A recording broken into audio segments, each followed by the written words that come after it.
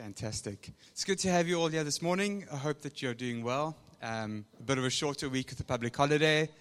A long weekend next weekend, which is quite exciting. If you have your Bibles, you can turn to Revelation 2. We're continuing our series on the seven churches of Revelation. So far, we've looked at Ephesus and we've looked at Smyrna. And just some context. This book was written by John when he was exiled to the island of Patmos. I probably said that wrong. Nicholas isn't here, so I don't have the Greeks to correct me. But yeah, he had been exiled, believed to have been exiled for speaking against the worship of the Roman Empire. And it's believed that at this point he had also been boiled to almost the point of death. And so he was exiled in pain, probably bandaged skin falling off, just to paint a pretty gruesome picture. And this is when he got this revelation from Jesus to the churches of that time. And we said this before, but there's a thing as we go through the seven churches. A lot of theologians and scholars believe that this letter represents seven churches that was both relevant in that time. So these churches existed in the time that John wrote these letters. But then they also believe that these churches represent seven ages of the church as we move through the last 2,000 years. But there's also a lot of evidence to prove that, and I mean, as we go through this, we see it, that these letters are incredibly relevant to the church today. And at any time, several of these letters might be relevant to one church or different churches at the same time. And so we've looked at Ephesus, which was the church that had lost its first love. We looked at the church of Smyrna, who was persecuted for their faithfulness.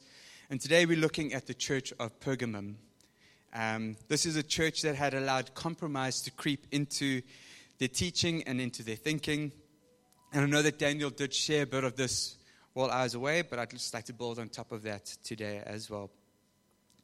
And so it's important as we go through this, just as Michael Eaton says, that Revelation never suggests that the seven churches give an outline for church history or foretelling. That this is reading into text that is something that isn't there. Sorry, my English is escaping me. The seven churches have their equivalents among the congregation of every age, but all seven have a relevance to the church today. And so as we read these, I want you to think to yourself and ask yourself these four questions. What is Jesus saying? What can I get out of this? What is true of my life? The second question. The third question is, what do I need to change or address in my life today? And what can I do to help and encourage others around me? I've said this, and I'll probably say it every week, is that when we read the Word and when we seek out revelation and when we spend time with the Father, what we get is not for us to hoard for ourselves, but it's to build and encourage those around us as well. So it's very important that we share what God is speaking to us about. All right, let's pray. Father, I just want to thank you that we can come together this morning. We can look at your word, Father, that we can come from a place of celebration and worship, and we can spend time looking at what you have told us. And Father, I pray that which is relevant for us today, would that stick, would that find root in fertile soil of our hearts, and would it bear much fruit in us. We pray that you'd be honored and glorified through the reading and the speaking through your word this morning. In Jesus' name, amen. Okay, Revelation 2, verse 12 to 17. This is a letter to the church in Pergamum. And it says, "And to the angel of the church in Pergamum write, the words of him who has the sharp two-edged sword. I know where you dwell, where Satan's throne is. Yet you hold fast to my name, and you did not deny my faith, even in the days of Antipas, my faithful witness, who was killed among you where Satan dwells. But I have a few things against you. You have some there who hold to the teaching of Balaam, who taught Balak to put a stumbling block before the sons of Israel, so that they might eat food sacrificed to idols and practice sexual immorality. So also you have some who hold to the teaching of the Nicolaitans. Therefore repent. If not, I will come to you soon and war against them with the sword of my mouth. He who has an ear to hear, let him hear what the Spirit says to the churches. To the one who conquers, I'll give some of the hidden manna, and I will give him a white stone with the new name written on the stone, that no one knows except the one who receives it. And so just to give you some context, Pergamum is a city that is now found in modern-day Turkey. It's still the city itself. You can go visit the ruins that are there. And it was one of the most important cities under the Roman Empire. It was the center point of influence within the country and in the region. It was an educated city. It housed one of the largest libraries, library of books at that time. I think something like 200,000 books. You remember, these were all handwritten books. These were not typed out and neatly bound. These were all handwritten. And interesting enough, if you are a language buffin, the word parchment actually comes from the name Pergamum, based on the fact that they had this large library of books. They were also very influential in spirituality. They housed the largest statue of Zeus, the Greek god. They had one of the largest altars that was dedicated to him. They were also very big in promoting emperor worship. And as I mentioned the last time, if you were here 2 weeks ago, is that Caesar at that point had declared that at every place of worship, the emperor or Caesar had to be pronounced as the true God first, and then worship of the gods in the temple, and for the Christians could continue. It was also a place known for healing and hospitals, but this was not done as traditional hospitals as we would know. This was done through temples that were dedicated to one of the gods, Asclepius. I don't know if I'm pronouncing that right at all. But basically, they had a whole bunch of non-venomous snakes that were housed in these temples, and people would go there for a week or two and would just stay there and let the snakes crawl all over them, believing that as the snakes did that, they would be healed. So it was a very dark place. I mean, if you've read your Bible, you know that Satan is often referred to as a serpent. And that gives you a bit of an indication of just when Jesus says that, I know where you dwell, where Satan's throne is. I mean, it was a dark place, spiritually dark. And so this was what happened here. And so we had this church that was in the city that was just oppressed by spiritual darkness. It was also a city that had very strong ties to Balaam and to Nicolaitan influences, both of which were mentioned in the text, and I'll explain that a bit more a bit later.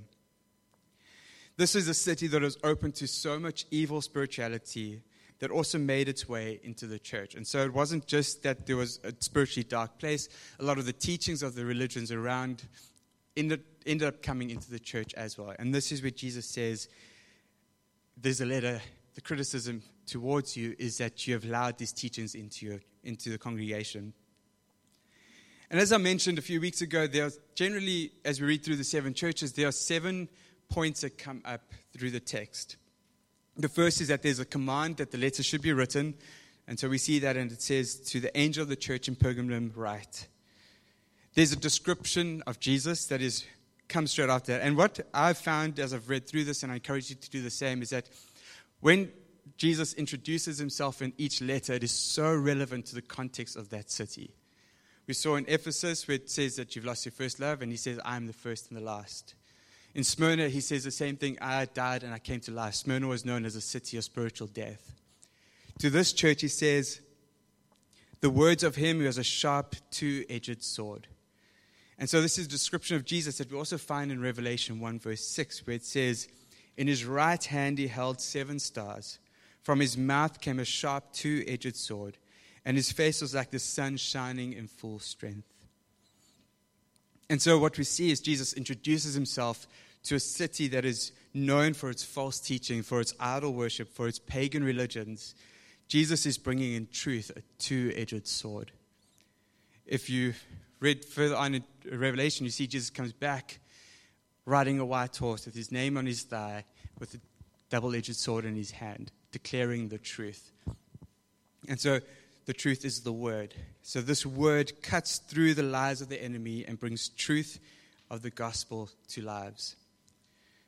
So when it comes to compromise, which the scripture is about this morning, Jesus always comes with the 2-edged sword of truth, cutting away things that would try and pull us away from him and try and pollute the message of the gospel of Jesus.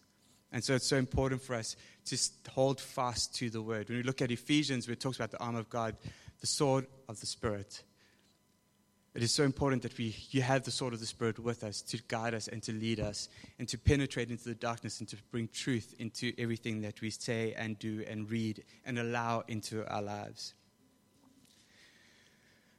Fortunately, Jesus doesn't come in and just criticize. Jesus comes in and he shows love. Jesus comes in and he shows that he understands and he knows us. And he goes, we've seen this with Ephesus and we saw this with Smyrna, and he starts off with his commendation to this church. And he says, I know where you dwell. He's not just saying, well, you live in a city that's full of this, but you have done this. He says, no, I know where you dwell. It is Satan's throne. That's pretty strong language. But Jesus affirms the church and he reminds them in the same way he did with the other churches that he sees them. He says, I know where you dwell, where Satan's throne is. And he commends them. He says, yet you hold fast to my name. And you did not deny my faith, even in the days of Antipas, my faithful witness, who was killed among you, where Satan dwells. So Jesus sees them. In the midst of a city that is full of idol worship and paganism, Jesus sees them. He says, I know where you dwell. I know where you live. He sees them that in the midst of all the spiritual oppression, they hold fast to his name and they do not deny the faith. And this is so relevant for us today. We live in a city where what we believe is not accepted. Yes, it's allowed, but it's not accepted. We can't go and speak to every single person that we want to about the name of Jesus. There's oppression that we face. We live in a city that does not accept Jesus in the way that we have him as Lord and Savior. And so Jesus says, I know where you dwell. I know where you dwell. We saw in Smyrna that the encouragement was to remain faithful in trials and tribulations, even unto death. But what we see in Pergamum is that even in the midst of death, where Antipas was murdered and killed and martyred, this church remained faithful. They had seen what the consequence of standing up for the faith looked like. Just to explain, Antipas is believed to have been the leader of the church in Pergamum at that time. And he had actually been burnt alive in a brazen bull-shaped altar for casting out demons that were worshipped by the local community. And so he had been martyred for standing up for his faith and doing what God had called him to do. And in the midst of that, they stayed faithful to their faith. They saw the consequence. They saw what standing up and believing in God meant, and yet they still continued to believe. And so the tone here is one of sympathy. It's not saying, well, I know where you live, but do better. God saying, no, I know where you live. That this is a tough place. This is a place where the language that's used is this is where Satan dwells. The footstool, his throne. And while Jesus has criticisms towards the church, he has not abandoned them. He has not led them to despair. He has not left them in ruin. He has not left them to their own devices. No, instead, he's sympathetic towards them. And he acknowledges the tough predicament that they're in, that you are in a city that does not accept you, that fights against you. And he acknowledges their faith in the midst of the spiritually depraved city. And even in the face of death, they stayed faithful to the name of Jesus and to the gospel of Jesus. And my encouragement to you this morning is that God sees you. And I'll say this every time. God knows where you live. God knows the things you're going through. God knows the financial difficulties. He knows the predicaments spiritually. He knows the oppression. He knows the persecution. He knows the slander that has come. He knows, and he's sympathetic towards that. And my encouragement is just hold fast to the name of Jesus. Hold fast. Do not deny the faith. Hold fast to him. And then Jesus comes in after this and he says, but I have a few things against you. And this is in Revelation 2, verse 14 to 15. And it says, but I have a few things against you. You have some there who hold to the teaching of Balaam, who taught Balak to put a stumbling block before the sons of Israel, so that they might eat food sacrificed to idols and practice sexual immorality. So also you have some who hold to the teaching of the Nicolaitans. And I think it's very important for us to notice that he wasn't criticizing the whole church. It wasn't the whole church that had strayed from the teachings of Jesus, it says you have some there who hold to this. You have some there who hold to the teachings of the Nicolaitans. And there's a dual warning within this. The first one is that you have those who have not strayed from the teachings, but accept other people that have strayed from the teachings of Jesus. And so it is up to all of us to look out for one another, to build, to encourage, and to walk alongside one another in accountability and discipleship. In love and in relationship, we can keep each other on track. And this is why it is so important that we meet with one another, that we talk to one another, that we come together on a Friday morning in a corporate fellowship setting. Because isolation is an invitation for compromise. We used to have a guy, Mark Altringham, who used to be one of the apostolic oversights in this church. Unfortunately, he's passed away. And he always used to say that isolation and boredom, being alone, being lonely, and being tired is a recipe for disaster. Because if you're bored, not alone, angry. If you're bored, angry, lonely, and tired, and in isolation, it is the playground of the enemy. Because if you're in a hotel room by yourself and you go through the situations, it's easy for the enemy to come and attack in different ways. And so it is so important that we do not allow that isolation to creep in, that we do not isolate ourselves in times of frustration and persecution, but that we walk together. The Christian journey was never a journey of isolation. It's a journey of community and fellowship. It is so important. The second thing is that we need to be on guard against compromise and misguided teachings and revelation. And this is very important in a day and age of podcasts and YouTube and access to every single person that has a message that they want to share, is that it's easy to be distracted with messages that sound so good but aren't actually biblical.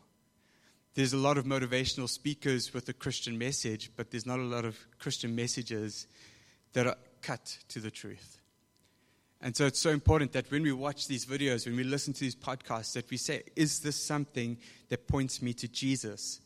Is this pointing to the good news message of the gospel?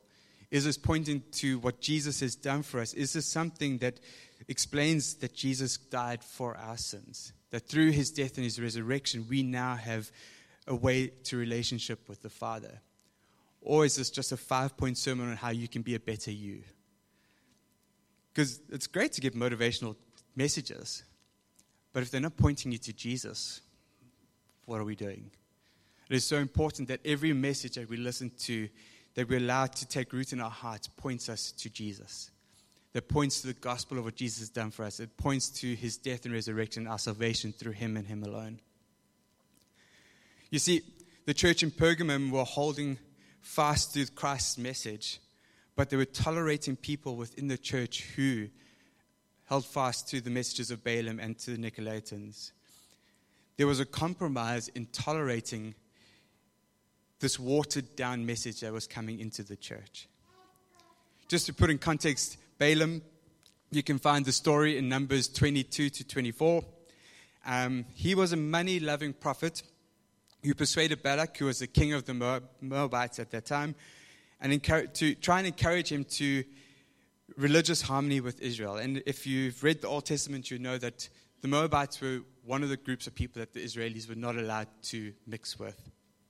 And so what Balaam did is he encouraged the king of Moab to get all the beautiful women of the city together to go and seduce the Israeli men and to get them and to lead them into licentiousness and into religious festivals, eating food that had been sacrificed to other idols, but also into sexual immorality, which were some of the big things that the law spoke about at that time. And so he distracted them with charm and beauty and seduced them into a life that compromised what they believed. You see, Balaam taught Israel to sin by eating forbidden foods and by practicing sexual immorality. And I think so often today, and I think even more so in the church, as time advances and society's voice gets louder, there's going to be a stronger call to sexual immorality, to accepting and compromising these things that are happening in the world today. See, it's the tactics of the devil to use the guise of love and acceptance and tolerance to bring in a watered-down belief system into the church. See, Satan's tactics have not changed.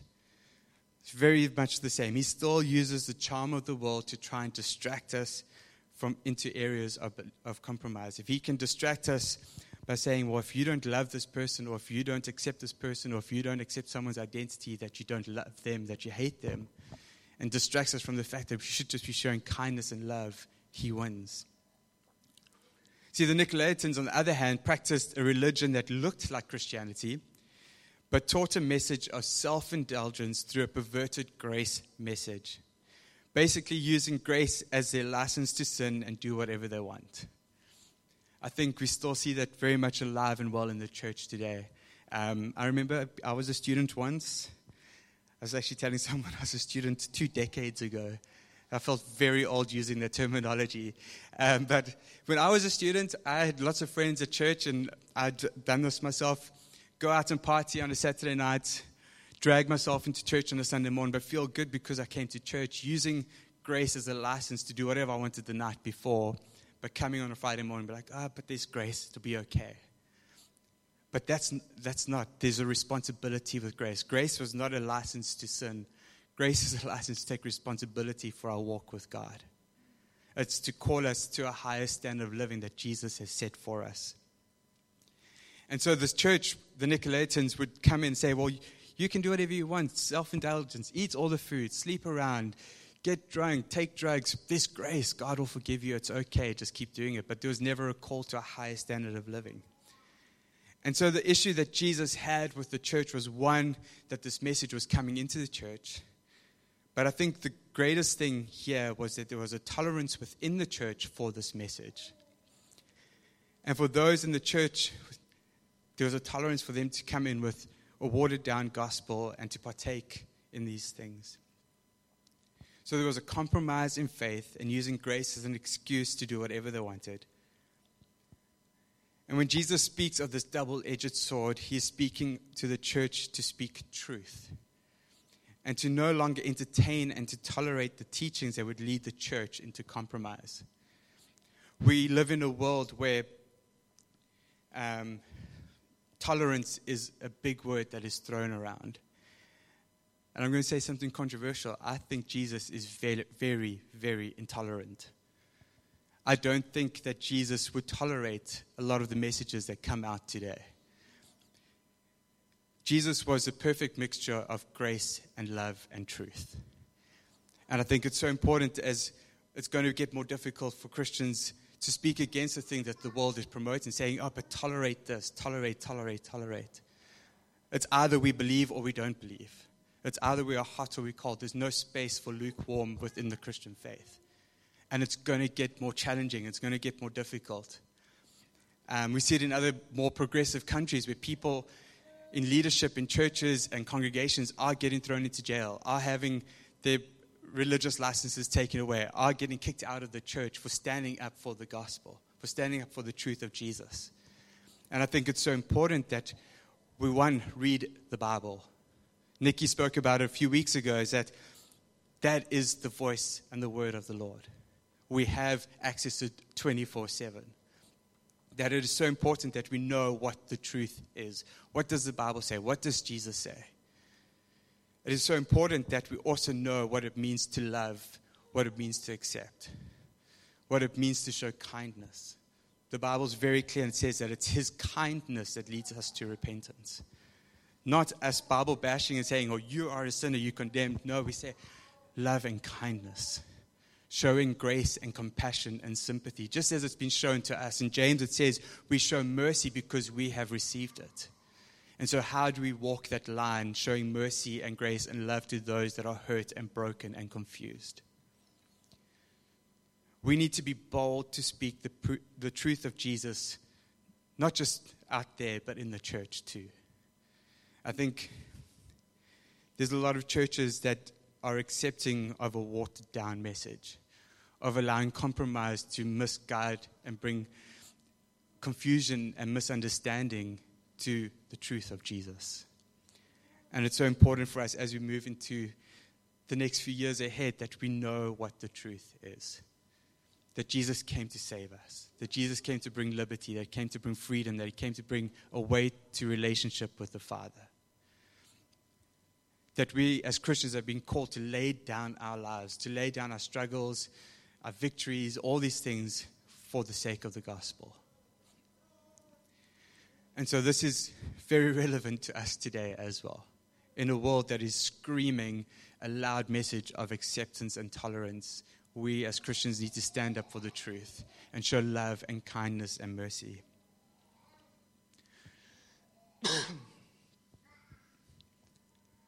I think I shared a message a few months ago about the foxes in the vineyard.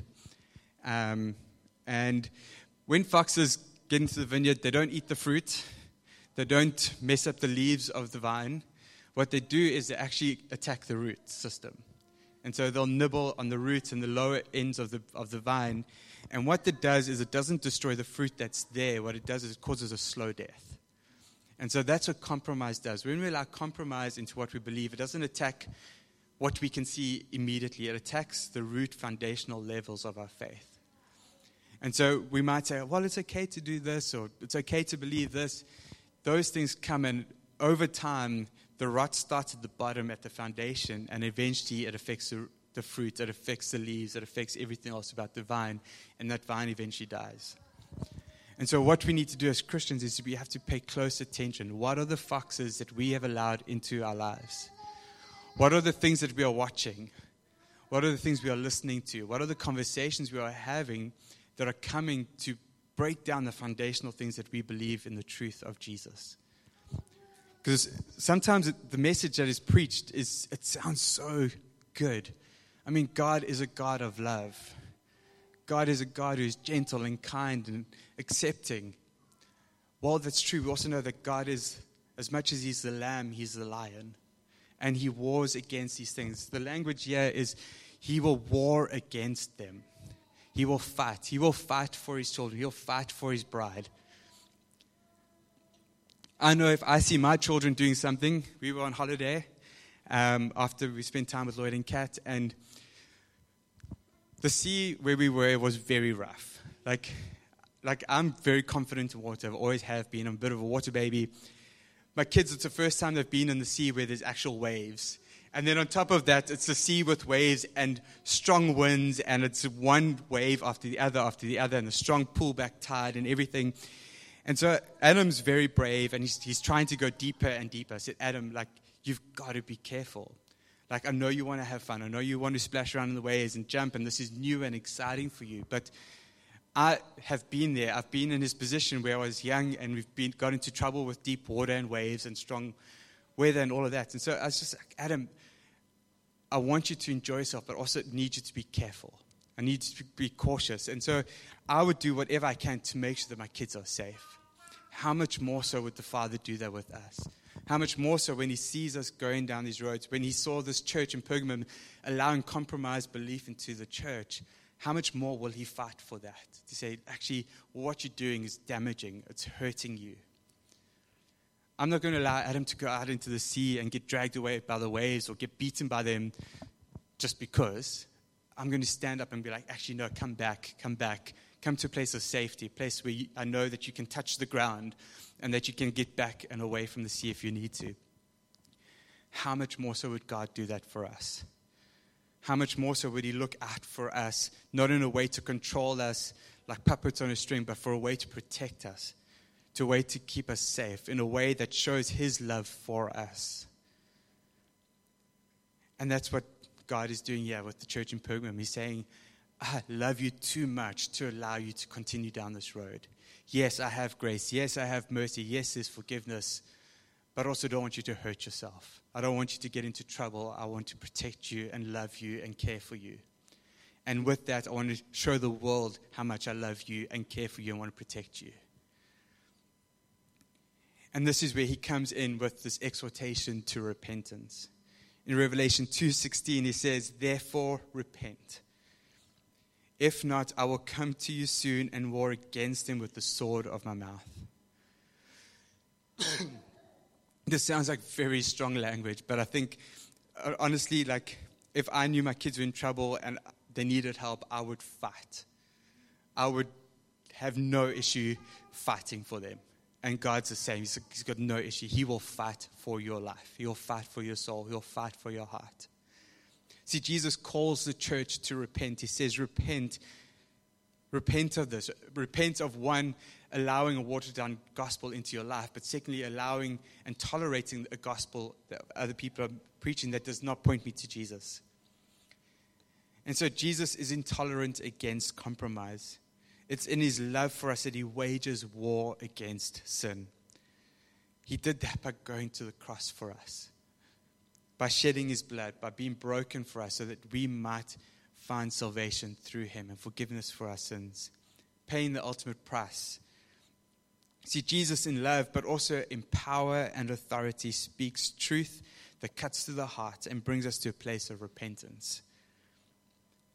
It's the sword of his mouth, the truth. It's his word that teaches us what it means to be his children because he loves us. Not because he wants to dictate to us, but because he loves us. See, God is jealous for our devotion and our affection. I spoke about this when we looked at Ephesus. He says, you forgot on your first love. Not to reprimand, but to say, but I want your love. I want to spend time with you. I want to know you. I want you to know me.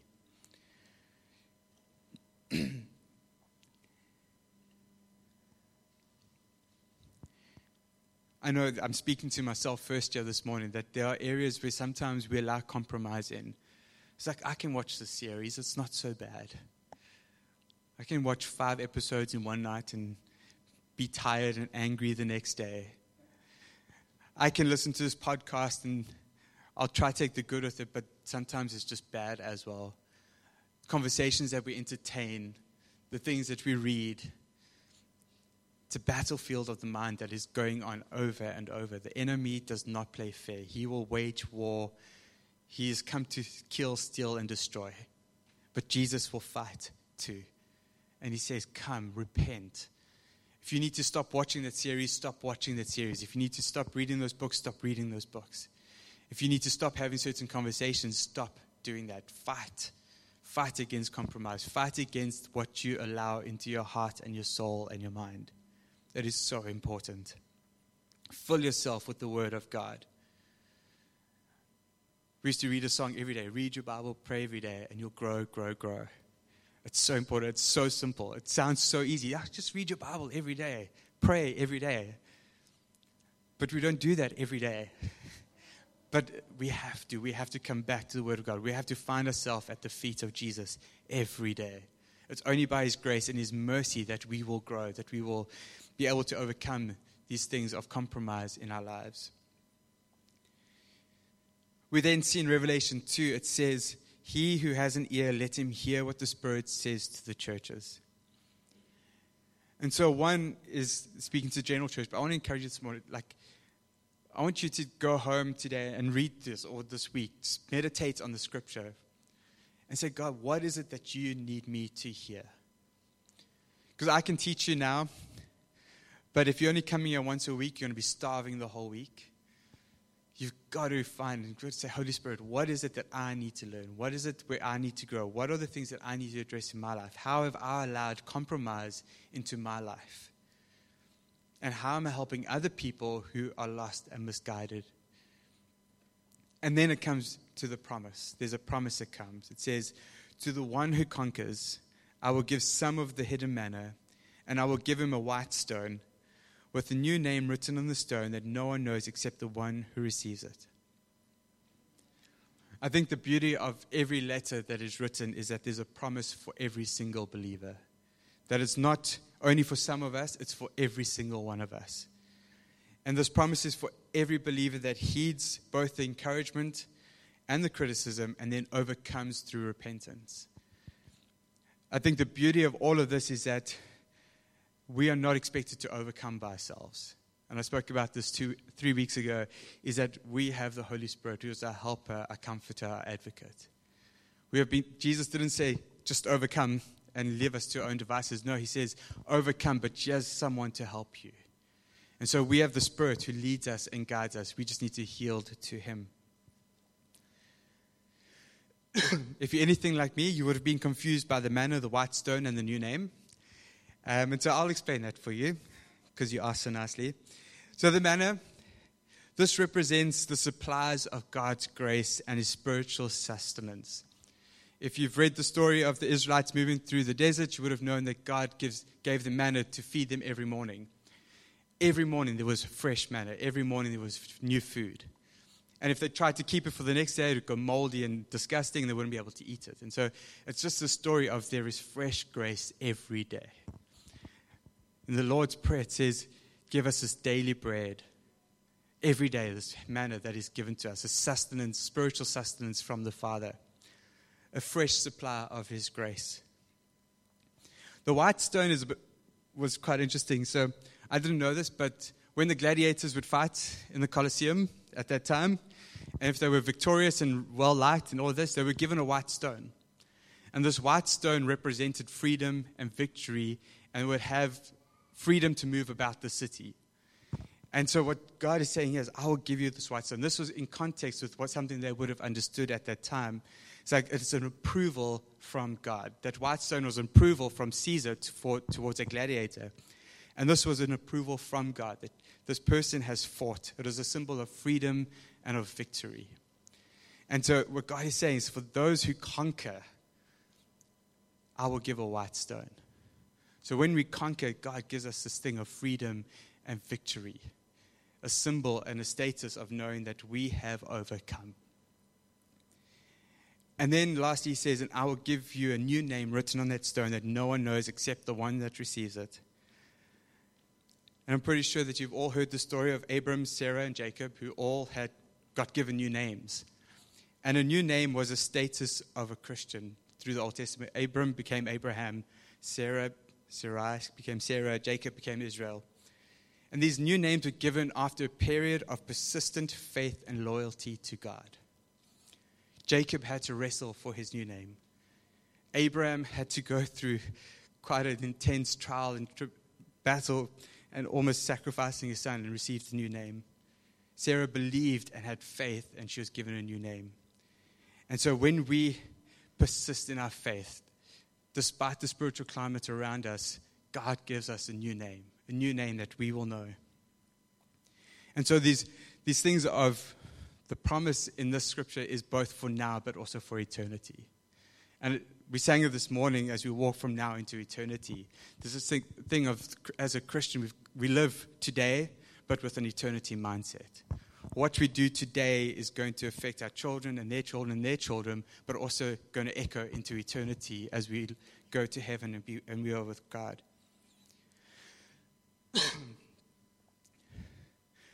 So in closing, the questions that I asked you at the beginning is, what is it that Jesus is saying, both to the church but also to you? What is it from the church of Pergamum that you can take and apply to your life? What is true of your life based on what we've read this morning? Is there anything that we need to change or address? And I want to encourage you, spend time with the Holy Spirit this week. The Holy Spirit, what is it that I need to address in my life? And then what can I do to help and encourage others in this as well? It's so important for us to safeguard against compromise in our faith. We need to stay in relationship with the Father. We need to read the Word and allow that Word and the truth of God to cut away at any areas of compromise that we've allowed in. Anything that we've tolerated within our faith that does not point us to Jesus or lead us to a place of repentance. But then we also need to look out for one another. And I'm going to say it again, isolation was never part of the design for Christianity. There's moments of going away to be with the Father, and we see that through the life of Jesus as well, but the walk of Christianity was never to be in isolation. It was always about community and fellowship. The Trinity modeled that. Jesus modeled that with his disciples. We see it throughout the Gospels. It was either 2 by 2 or in groups, or there's always a coming together. In Acts it says they met from home to home and they didn't neglect the fellowship of the saints. And so there's this thing of coming together. Accountability and discipleship is so important. in love and in relationship, we can walk with each other, help each other, and make sure that we're staying on track. And in everything that we point to Jesus first. It's not like, if you do these 5 things, you can overcome. No, look to Jesus and you will overcome. If you follow these 10 steps and you'll live a better life. No, look to Jesus. Jesus, I said this to the church in the Philippines, is like, Jesus never ever promised to take us away from our problems, but he came to equip us to be able to go through them with him. And so I want to encourage you that this morning is to dig into the Word, spend time with the Father, and allow him to walk with you through the valley of all the things that we go through. Can I pray? So, Father, I just want to thank you that we get to look at this letter that you've written to the church in Pergamum, Father. And Father, I pray that as we go into this week ahead, that you would take this message, Father God, and would it resonate in our hearts. Holy Spirit, would you reveal the things in our lives that we need to address? Holy Spirit, would you show us areas in our lives where we're doing well, Father? Father, I pray, Lord, in a message that can come across as heavy, Father God, that you would bring joy, that you would bring freedom, that you would bring liberty for those who conquer, Father. We thank you for your promise of sustained grace, of sustained spiritual sustenance, Father, of victory and freedom, not in our own strength, but because you are with us. So, Father, I pray, would you be with us and would you guide us? And as we yield to you, Holy Spirit, would you lead us in every way, Father? We bless you and give you all the honor and glory. In Jesus' name, amen. It's good to have you guys. Please join us for coffee and snacks.